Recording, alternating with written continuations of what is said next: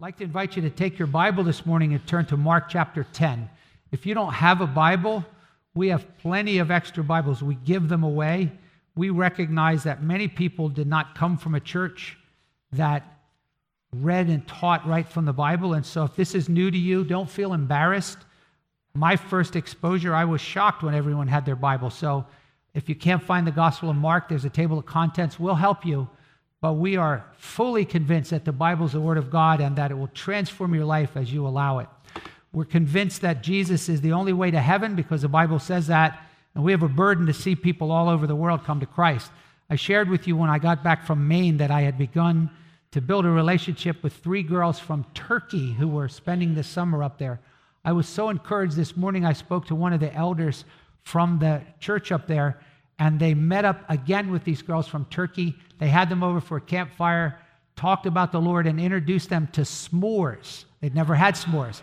And now the girls make s'mores every night in their oven. So who knows? It might become a trending topic in Turkey. But continue to pray that they'll be reached with the gospel. We're in Mark chapter 10 right now, and we've been reading through the Gospel of Mark, and we've said that Mark is teaching us what it means to clarify Jesus and commit to the journey. You cannot be a Christian if you don't know who Jesus is. We learn from the Gospel of Mark that Jesus is Lord. He's the Son of God who came and lived a sinless life. He's the Messiah who came to suffer on the cross, to die and pay the full penalty of our sin. Then on the third day to rise from the dead. But as Jesus reveals who he is, he then calls people to make a decision. Christianity calls for a decision. You're not a Christian by osmosis. You're not a Christian because your parents are Christians. You become a Christian when you respond to Christ's invitation.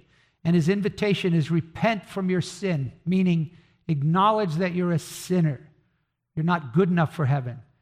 Be willing to turn from your sin and trust and believe in the Lord Jesus Christ. When you do that, the Bible teaches that you become a forgiven follower of Christ. You become what the Bible calls a disciple. So while you are forgiven and you are promised the hope of heaven, during your life in this world, we're growing into a transformed lifestyle, a lifestyle of discipleship. So our mission here at Cairn is at Riverstone and Cairn. Where am I? Okay, so is to advance the gospel and make disciples who make disciples. So I'll just say this right now. I'm sure that some of you here are not going to heaven. I don't say that to offend you. I just know in a setting of this many people that some of you are probably not going to heaven because either you don't understand how to get there or you're unwilling to respond to Jesus' message, of which Jesus doesn't force anyone, but he calls us to himself. One of our goals is to show you from the Bible. The Bible says these things have been written that you might know that you have eternal life. So my passion is that if you're not sure if you're saved, what is more important than making sure that you are forgiven by Christ? The Bible tells us that you can know this. If you are not interested in that, please, I beg you to reconsider. What good is it to gain the whole world and lose your soul? The Bible says, make your calling and election sure. So, in this passage, Jesus is assuming that these followers at this point are disciples. He's speaking to believers, and he's going to address the many implications of discipleship. Namely, here, we're going to talk about 3 very important things. We're going to talk about marriage, parenting, and finances. The easiest place to be a disciple of Christ is on Sunday morning in church. Hi, brother, praise the Lord, clap for Jesus. The hardest place to be a disciple of Christ is in your home, where you're trying to live out what it means to be a Christ follower. So we preach right from the Bible, unembarrassed, to believe that the Word of God is authoritative. To disbelieve and to disobey the Bible is to disbelieve God. If you don't agree with what I say, please don't shoot the messenger. Although I don't mind because I'm going to heaven. But the point is, these are the words of Jesus. They aren't necessarily popular. They're not up for, whether you or I agree. Rather, what we want to do is discuss what did Jesus say. And so let's begin in Mark 10, verse 1. Rising up, Jesus went from there to the region of Judea, and beyond the Jordan, and the crowds gathered around him again, and according to his custom, he began to teach them. Jesus came to save sinners, and the way that people get saved is you have to teach them the way. His primary mission wasn't to make them happy, it was to bring them heaven, and so he would teach them the gospel. Verse 2 says, some Pharisees came up to him. Now, we've seen by now that these Pharisees, these religious leaders, don't like Jesus. So notice they came testing him. They didn't come sincerely with questions. They weren't interested in the answer to this question. They were just trying to find a way to make him look bad. And so they began to question him whether it was lawful for a man to divorce his wife. Now, again, we know their motives. They don't really care, but they want to know what Jesus has to say here. Now, in the parallel passage in Matthew, it says, is it lawful to divorce your wife for any reason? And so the background to this, it's important to understand that in Jesus' day, among Jews, there were two views of divorce. And you can read about these online, the School of Hillel and so forth. But the point would be this. One view of divorce was that you could divorce your wife for any reason. Literally, there was one example of a man who divorced his wife because she burnt dinner, right? The other school said, no, it's very restrictive. There are only very exceptional reasons for divorce. So the first thing they want to know is, Jesus, what do you got for us? What's your view? So look at verse 3. Jesus answered and said to them, well, what did Moses command you? Which, by the way, every Christian should ask that question when people say, what do you think about this? Well, it's not what I think. What does the Bible say? If the Bible addresses it, let's start there. So what Jesus is saying, what does the Bible say? Well, they knew what the Bible says. They knew that in Deuteronomy chapter 24, there's a passage that talks about a man divorcing his wife. And so Jesus is like, why are you asking me if it's lawful? What did Moses say? So they said, well, Moses permitted a man to write a certificate of divorce and send her away. And Jesus says, yeah, but look at verse 5. It wasn't God's design. It wasn't his intention. It was because of your hardness of heart he wrote you this commandment. So what Jesus is going to do at this point, he's going to say, hey, you know what? Let's not start with how to get out of a marriage. You know, it'd be pretty weird if you went and got a loan, and as soon as you signed for the loan, you said to the banker, now, under what ways can I get out of this, right? So Jesus is like, let's step back and look at the big picture. Let's talk about God's design for marriage. Let's talk about the reasons for marriage. So Jesus says in verse 6, from the beginning of creation, God made them male and female. Okay? Now, here's what I want you to understand. Becoming a Christian is a process of receiving truth from the Bible and then agreeing to change your thinking and follow that. So even that phrase, from the beginning of creation, is going to cause many of you to go, do I believe that? Because there are a whole lot of people in America right now who do not believe in a beginning of creation, but rather some random evolution. And maybe we just evolved from some amoebas. The Bible doesn't allow for that. You cannot be a Christian and say, oh, I don't believe in creation. The Bible says that in the beginning, God created. And so, at this point, he says in the beginning of creation, God created them male and female. Here we go again. God's not suggesting, hey, listen, this whole gender thing, that's just a cultural, things are changing now. You get to pick your gender. No. God made them male and female, and he designed them for marriage. Verse 7. He then moves to a later portion in Genesis 2 when he says, for this cause shall a man leave his father and mother, and the two shall become one flesh, and consequently, they're no longer two, but one flesh. So notice, God made them male and female, and for this cause, they'll get married. It's really important here to understand this. Marriage was not man's idea. It was God's design. It was his idea. It was in his mind even before he created the world. So this is not some institutional option that people can pick and choose. The creator of the universe has instituted that a man and woman are to be married. Not all of them. But in addition to that, he says in verse 9, therefore what God has joined together, let no man separate. Now that was a bombshell for all the disciples. In a moment, they're going to go like, geez, we need to talk about this. And we're going to get there. But I want to start by just reminding you of some basic truths, whether you're married, whether you want to be married, whether you wish you weren't married, or whether you used to be married and you're trying to figure out what happened. Everybody needs to think about what the Bible teaches about marriage. So let's start with this. What are the reasons for marriage in the Bible? Why did God create marriage? Does he tell us? Yes, he gives us a number of reasons. Number one, not in any particular order, marriage is designed for a partnership relationship. When he created Adam, he said, it is not good for a man to be alone. Okay, I will make him a helper suitable for him. Now, notice what I'm saying here, a partnership, right? If you come alongside and you say, let me help you, then we are assuming here that I have a job that I'm doing. So in marriage, Adam already had a job to obey God, do God's will, keep the animals, keep the garden. And Eve was designed to come alongside as his equal partner to help him, to provide him with companionship and to complete him.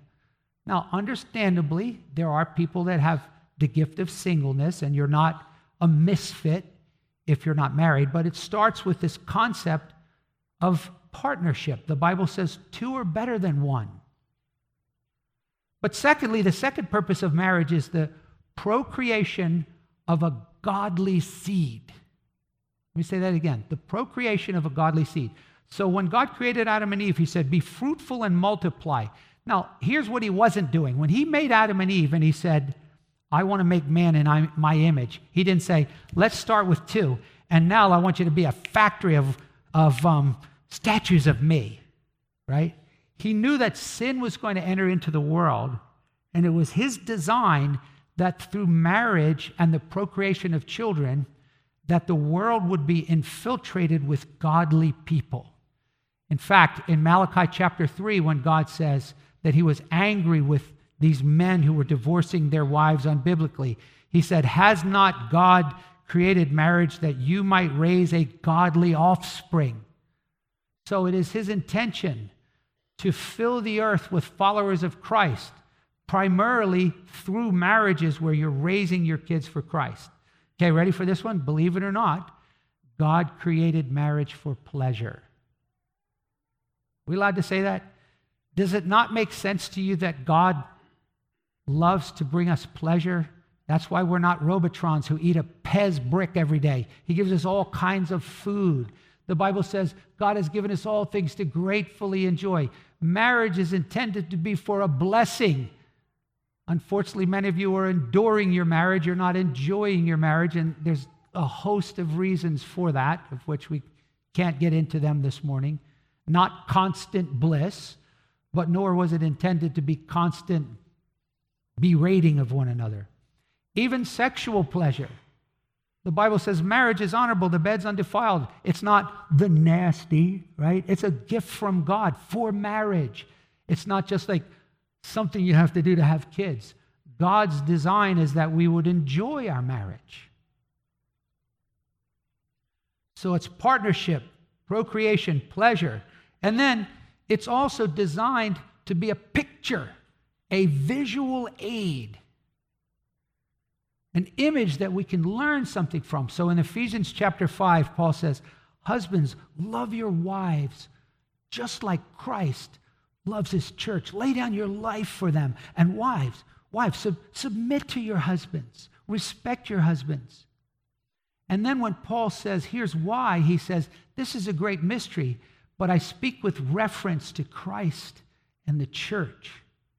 You see, an earthly marriage that is at least in some respect modeling a Christian marriage is giving us a picture of the triune God, first of all. God is a relational being. Remember, he is one God who exists in three persons.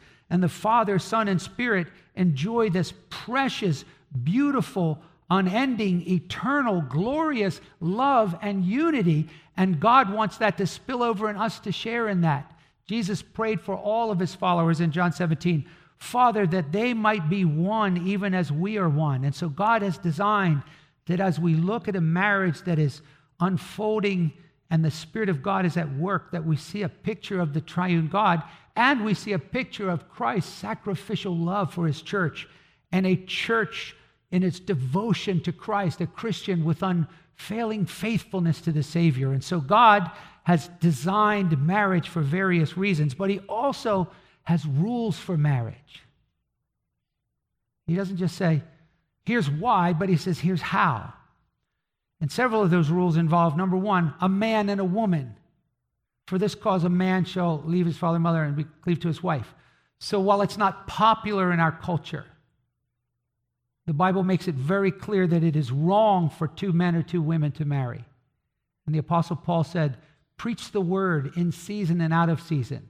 For the time will come when many people will not endure sound doctrine, but after their own desires they will seek teachers, and they will accumulate people to tickle their ears. So you can find churches who tell you you can be a Christian and a man can marry a man.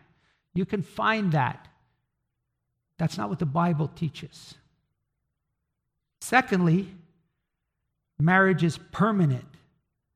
God says what God has joined, let no man separate. Third, marriage is not intended to be finding the one you love and marrying whom you love. Marriage is a commitment to love the one you marry. That's a big difference. You don't go, ooh, me and Becky, we're in love, so we're going to get married. And then 10 years later, we're going to not be married because we're not in love. It's so opposite of the Bible.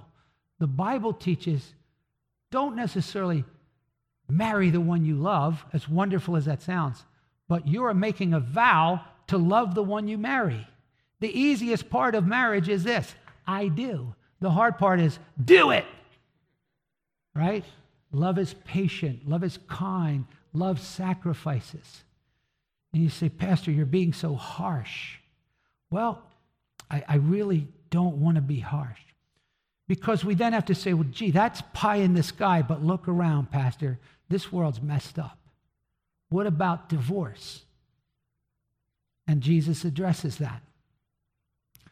Verse 10, the disciples begin questioning him about this again, and they say, and he said to them, now listen, this is sobering. He said to them, whoever divorces his wife and marries another woman commits adultery against her. And if she herself divorces her husband and marries another man, she's committing adultery. What? Then over half of America is a bunch of adulterers. But one of the things that we have to learn to do is to recognize that Scripture interprets Scripture, that we have to rightly divide the word of truth, comparing passages of Scripture. So I want to point something else here. In Matthew 19, Jesus says, he that divorces his wife except for immorality commits adultery. And the word immorality there is the word porneia, which has to do with sexual sin, of which we can ask the question, well, does that include porn and pornography and things like that? And those are discussions that I can't handle with you right now, but things that we need to address as a church. But I want to say this, that the fact is that the Bible does permit divorce. So even this passage, Jesus didn't say it's a sin to divorce, but then he said, and marries another, right? So then we'll talk about remarriage. So we're not going to skip over stuff, but let's start with this. Marriage is permissible, but not desirable. It's not noteworthy, but sometimes necessary. And we believe here at Riverstone that the Bible makes two clear grounds for divorce. Two places and reasons whereby it's permissible. Number one, for sexual unfaithfulness. Jesus says in Matthew 19, if you divorce your spouse except for sexual unfaithfulness. Now, even there, I want to say this. That doesn't demand a divorce, but it allows for it. I think there's situations where perhaps someone had a one-night stand or something. That's wicked, and I'm not making light of it, and God have mercy that I never do that. But the point would be, it's not just like, you have to get divorced.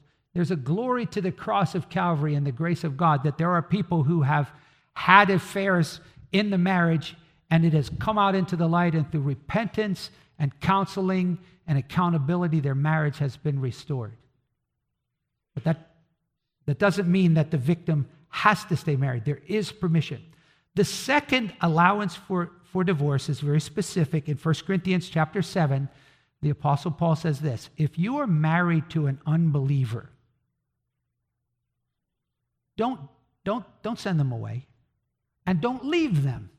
Now, we might stop and say, wait, I thought it's wrong to be married to an unbeliever. It is. So let's remember this. The Bible says you're free to marry whoever you wish as long as it's in the Lord. It has to be another Christian. If you are a believer and you marry an unbeliever, that's a sin. Okay? Doesn't mean you should get a divorce for it, but you've sinned. But there are a number of reasons why people end up in a relationship married to an unbeliever. One is they marry someone who claimed to be a believer, only over time made it quite evident that they're not a believer. A second case would be a person gets saved after they're a believer, right? So you and your spouse are married, and then you become a Christian and they don't. And they have the option of saying, I don't like it. Well, Paul says, if you're the Christian, don't leave them, because how do you know whether you will be the catalyst to bring your spouse to salvation? And he says your children are set apart by having a believer in the home. So if you're married to an unbeliever, as painful and difficult as it is, especially if they're making it hard on you, Paul says, don't you divorce them. But he says, if they leave, if they want out, if that unbeliever says, this is not what I signed up for, Paul says, let them go. And then he says this: you are no longer under bondage. Now, again, there are different ways to interpret that, but many Christians, including our church, would say, hey, that's grounds for divorce. If your unbelieving spouse says, I don't want to be married to you, let them go. But then we have to ask the question, well, what about remarriage? Jesus says here, if you marry a divorced person, you're committing adultery. Well, again, in trying to interpret Scripture with Scripture, we would suggest here at Riverstone, though not all would agree with this. There are some who would say, you can't remarry, period. But we would say this: if a divorce was biblical, then remarriage is permissible. A 21-year-old young lady, her husband decides he wants out and he's just being a jerk and a player and just runs off with some girl. We believe that if the divorce was biblical, then the remarriage is permissible. Well, what if you remarried unbiblically? Well, then Jesus said you committed adultery. Should you then re-divorce? I would say no.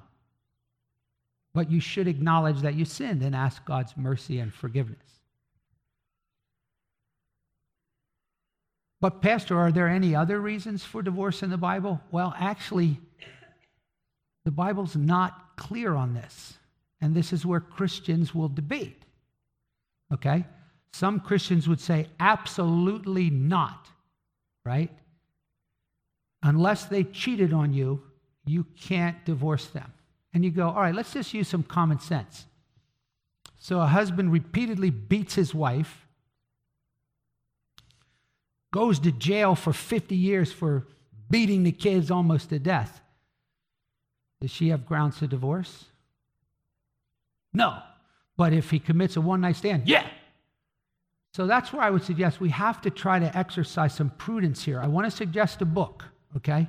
It's called Marriage, Divorce, and Remarriage The author is Jim Neuheiser. We're going to have some of these in the bookstore. I'm going to say it again, but listen to me. What's my rule? I say it twice, and then what? You forget already? Don't come up afterward and say, what was that book again? But you can, of course. I'm going to put it up here. But marriage, divorce, and remarriage. Very balanced. He gives the different views. But I want to read you just briefly on this whole issue of what some would say, well, what about abuse? What about extreme situations? Well, every church has to take a position.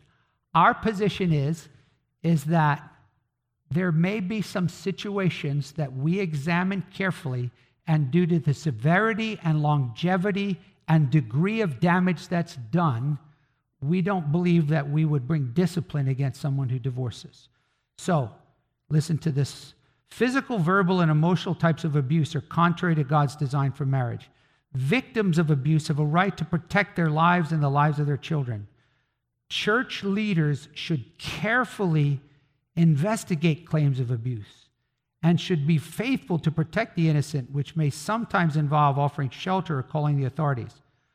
While some cases of abuse may equate to abandonment by an unbeliever, every effort should be made to rescue the marriage, and great caution should be exercised before permitting divorce.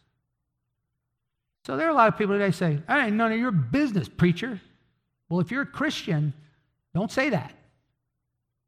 The Bible says, obey your leaders and submit to them, because they keep watch for your souls as those who must give an account. And there's a lot of freewheeling dealers out there. We just do whatever we want. Nobody's going to tell us what to do. That's not what it means to be a Christian. It means to come under the authority of a body of Christ. That's why we have accountability. That's why we have a membership covenant. That's why some of you are going to say, I don't want to be a part of that. And you don't have to. But if you don't want to do that, you need to ask yourself deep and wide, why? Do I not want to be under a community that's teaching the Bible, that's holding us accountable and helping to love one another? So I realize that these are painful things. But let's recognize that there's no Humpty Dumptys with Jesus. Some of you are already divorced. He can put you together again. Some of you are on the verge of divorce, and there's hope. We're offering 4 small groups coming up on marriage. If you're not signed up for one, you want to get in one, let us know.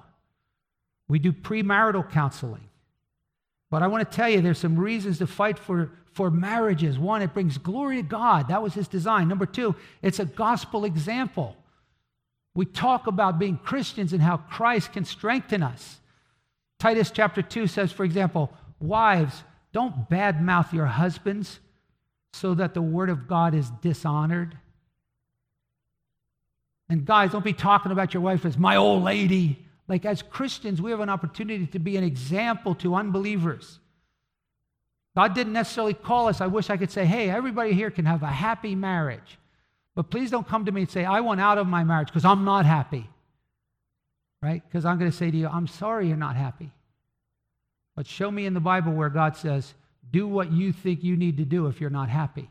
The calling of the Christian is to be holy, to obey Jesus. And sometimes he asks us to suffer. Not to put ourselves in danger, but some of you may have to endure a difficult marriage for a time, as much as I would long for you to enjoy your marriage. And trust me in this, that God is powerful, and he can change people. And so they went on and asked Jesus, well, you got to be kidding me. But now Jesus is going to turn to the topic of children, parenting. Some of you are going, blah, blah, I'm not even married, and I don't even have kids. But listen, every Christian should know about these things, okay? We should be thinking about them, and we should be discipling one another.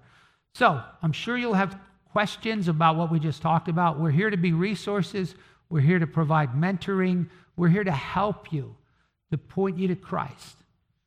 But understand that we're going to do our best from the Bible to try to speak the truth to you in love. If your marriage is in trouble and people don't know it, get help. Come out in the light. Stop being either proud or timid or fearful. You're not the only one in trouble. You're like, everyone else looks so happy. Really? I assure you there are many people struggling with their marriage. But what about this issue of children? It says they began bringing children to Jesus so he might touch them. Now, so far, whenever they were bringing people to Jesus to touch them, it was to heal them. But in this case, these children aren't sick. They just want Jesus to touch them. And we begin to go, why? Well, in the Old Testament, they had this laying on of hands as a blessing, right? And so I'm going to suggest that they, at least at this point, figured Jesus could give them a blessing. Don't know exactly what that means. In fact, later church fathers like Calvin began to see in this the seeds of infant baptism, of which I disagree with. I don't think the Bible teaches infant baptism. But nevertheless, the Bible says the disciples rebuked them. And at first we're like, why, I ought to, give me a stick, I'll smack them. But we have to understand something. In the first century, children were way, way low on the totem pole, right? Like children, they were just like W.C. Fields, like, beat it, kid, you bother me. They really didn't have a voice. They weren't really, you just keep them in line until they become adults, right? And so that was normal. Now, we have to be biblical, and we have to compare our culture. I want to suggest that, man, we're taking the thing way to the other end, and the tail's wagging the dog. And there are too many parents that it's all about your kids. That's not biblical. It's not all about your kids, okay? And children need to learn their place and learn how to obey God and honor their parents and do things that they don't want to do and learn discipline and learn how to interact and become responsible adults. But this is why the disciples rebuked them. It wasn't because they're jerks and they hate kids, right? The Bible says Jesus never once sinned. He's holy, harmless, undefiled, right? But there are a couple places in the Bible where Jesus got really mad. So it is not unbiblical to get really mad. It depends on why you're mad and it depends on what you do with your anger, okay? But this is one of them. This set Jesus off. He didn't go off, but he was angry. This word, it says, when they pushed these kids away, Jesus became indignant.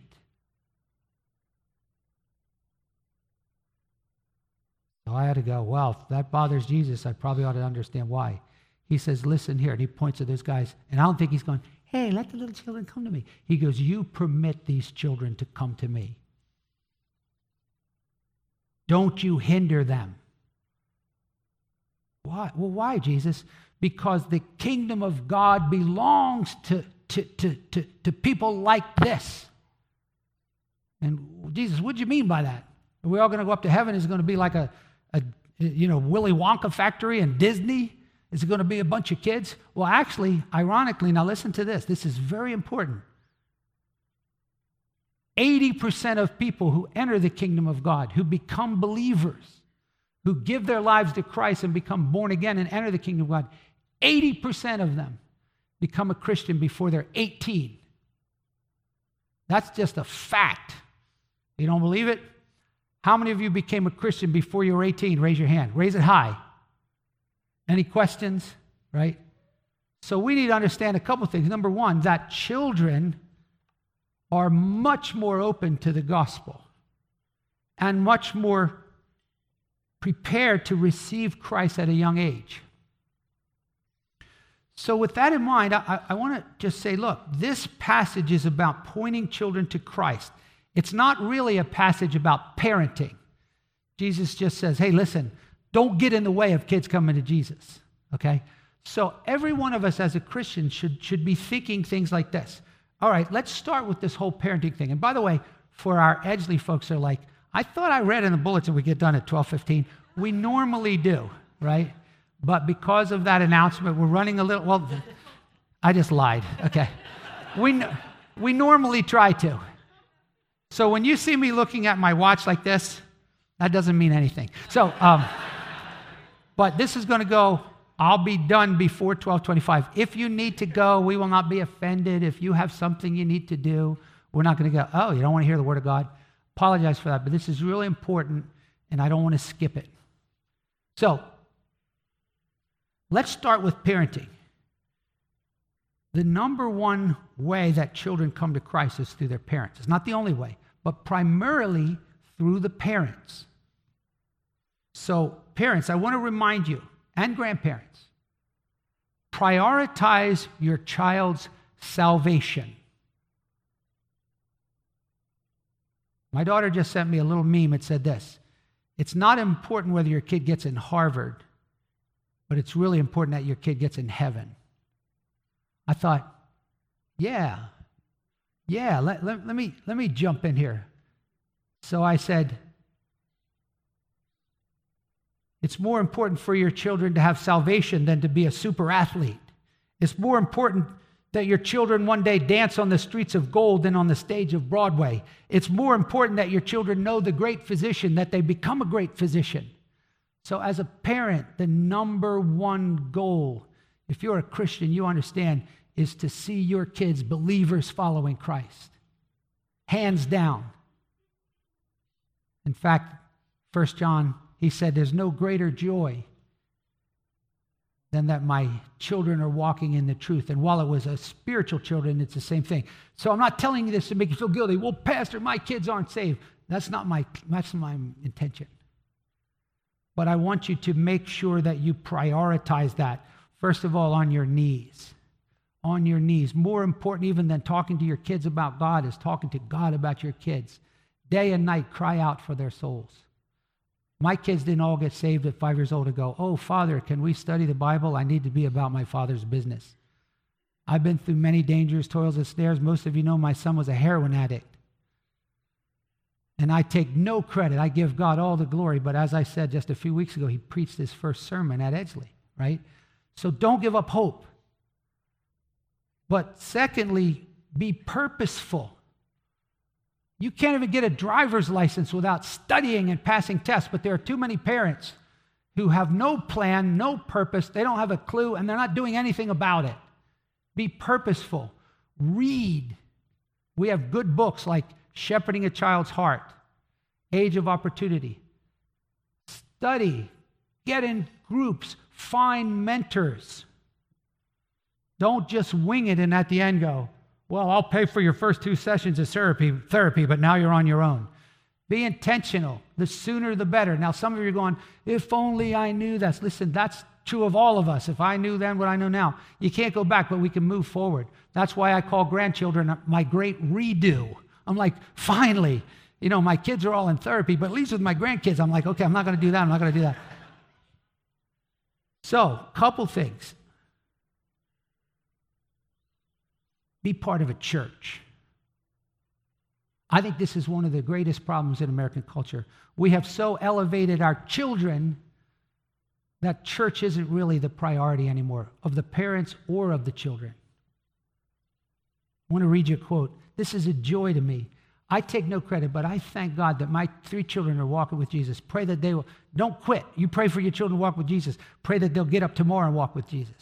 Pray that they will persevere to the end. I pray every day. I say, God on high, I say, please, Father, protect them from the evil one. I understand why Job got up every morning and said, in case my kids sinned.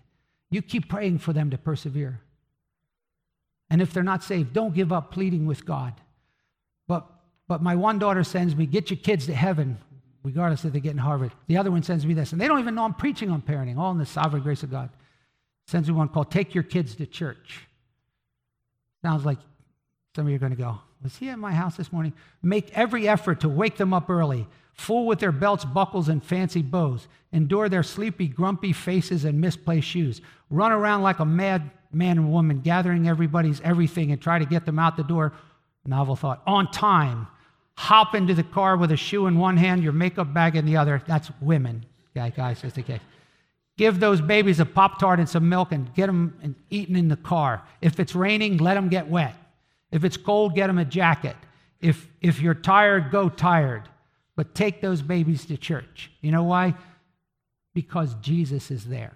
You're like, well, he's in bed, when they're eating their Cocoa Krispies. Yeah, he is, but he said when 2 or 3 gather, he's here in a special way. And he'll meet them there, and he'll meet you, Mom and Dad, and he'll be there with the sweet smile of a Sunday school teacher. He'll be there in the goldfish and the apple juice and their little bellies and hearts being filled with love. He'll be there in the hug from a sweet friend, the encouraging smile that assures them. He'll be in the sacred words that are read from the Bible, as Paul said to Timothy, from childhood you have known these scriptures that make you wise to salvation. And of course they don't understand at this point. I just laughed my head off this Sunday night on America's Funniest Videos when they asked the little 3-year-old, what'd you learn in Sunday school? She said, I learned about God and Cheez-Its. And they're going, no, Jesus. And she goes, no, Cheez-Its, right? Let them see you laugh and cry. Show them how to worship. Open your Bible and teach them how to. Tell them of his greatness and his power and his faithfulness. Tell them what he's done in your life. I begged God for 3 years, bring my grandbabies that I can pour into their souls. Take them to church. Maybe not now, but one day they'll love it there. It's the only place where they can go and be themselves. They don't have to be good or smart enough or athletic enough. They don't have to perform for approval. They just get to go and learn that God loves them, that he created them, that they're valued, that they're wanted, that their worth isn't based on their grades or their ability to throw a curveball or their good looks or their skill level. Take them to church before you take them to the ball field, dance studio, or the gym. Before you take them on vacation in grandmom's backyard to play, take them to church and let them know that it's a priority. Show them that it has eternal value. Let them see you prioritize your schedule and your extracurricular activities because you value honoring the Lord and gathering with his people. I promise you won't regret it, and I promise you won't return void. So let's be purposeful. Let's be prayerful. We have Wednesday nights. 200 kids come every Wednesday night. Today I met people that are here because their child was in Vacation Bible School. Today I met people that were here because they met somebody at Community Day, right? And so, you know what breaks my heart? Is when I say, what do you mean we don't have enough children's workers? Did Jesus not say, permit the children? I would think we would have to be telling people, stop, we've got too many. So pray that God will burden our church. Now this isn't, we're not saying we're the church for kids, where it's all about kids. I have no intention of that. But Hillary Clinton said it takes a village, and I say, no, it takes a church. It takes a community of God's people who are praying for one another. And so be purposeful, be part of a church, be prayerful, and finally, be fearful of doing anything that would cause a child to turn away from Christ. Because Jesus said, you know, it would be better to have a big rock tagged around your neck and thrown in the ocean than to cause a little child who wants to follow me to be hindered. So Jesus takes this seriously. He loves to see children come to Christ. And he loves to see you come to Christ. And if you haven't come to Christ, I, in the name of Jesus, command you to repent and believe. Right now, turn to Christ and say, I'm going to start to follow because I believe in him. And I invite you to become a Christ follower. But in the meantime, we're growing as a community. We're not all a bunch of perfect saints with little halos. I heard you in the parking lot. You're like, you did? No. I've been there. I've had to say to my wife, shh, the neighbors can hear us, right? So we're all in this thing together, but Jesus is intentional that discipleship involves parenting, marriage, children, relationships. And so let's commit ourselves to growing in grace. Father, thank you for your word. It's precious. Thank you so much, Jesus, that you came to earth to save our souls from hell. Thank you for pouring out your precious blood on the cross and saying it is finished. We don't have to go to purgatory. We don't have to add anything to it. You paid it all, and we love you for it. And today I pray for all the marriages in this church, those who are hurting, that you'll bring healing. Those who are proud and stubborn and rebellious, that you'll break their stubborn wills and bring them to repentance and humility and healing. For those who are healthy, may they become disciplers and mentors. And we pray for parents, Lord, as they struggle. It's really hard. Grandparents, as we struggle and pray. And for those who have broken hearts because they're still single and want to be married. For those who are brokenhearted because they want to have children and they can't. Oh, Lord, have mercy on them. May your word bear much fruit. And may we grow together as a church as we receive the words of Jesus and grow together until you come again. For it's in Jesus' name we pray. Amen.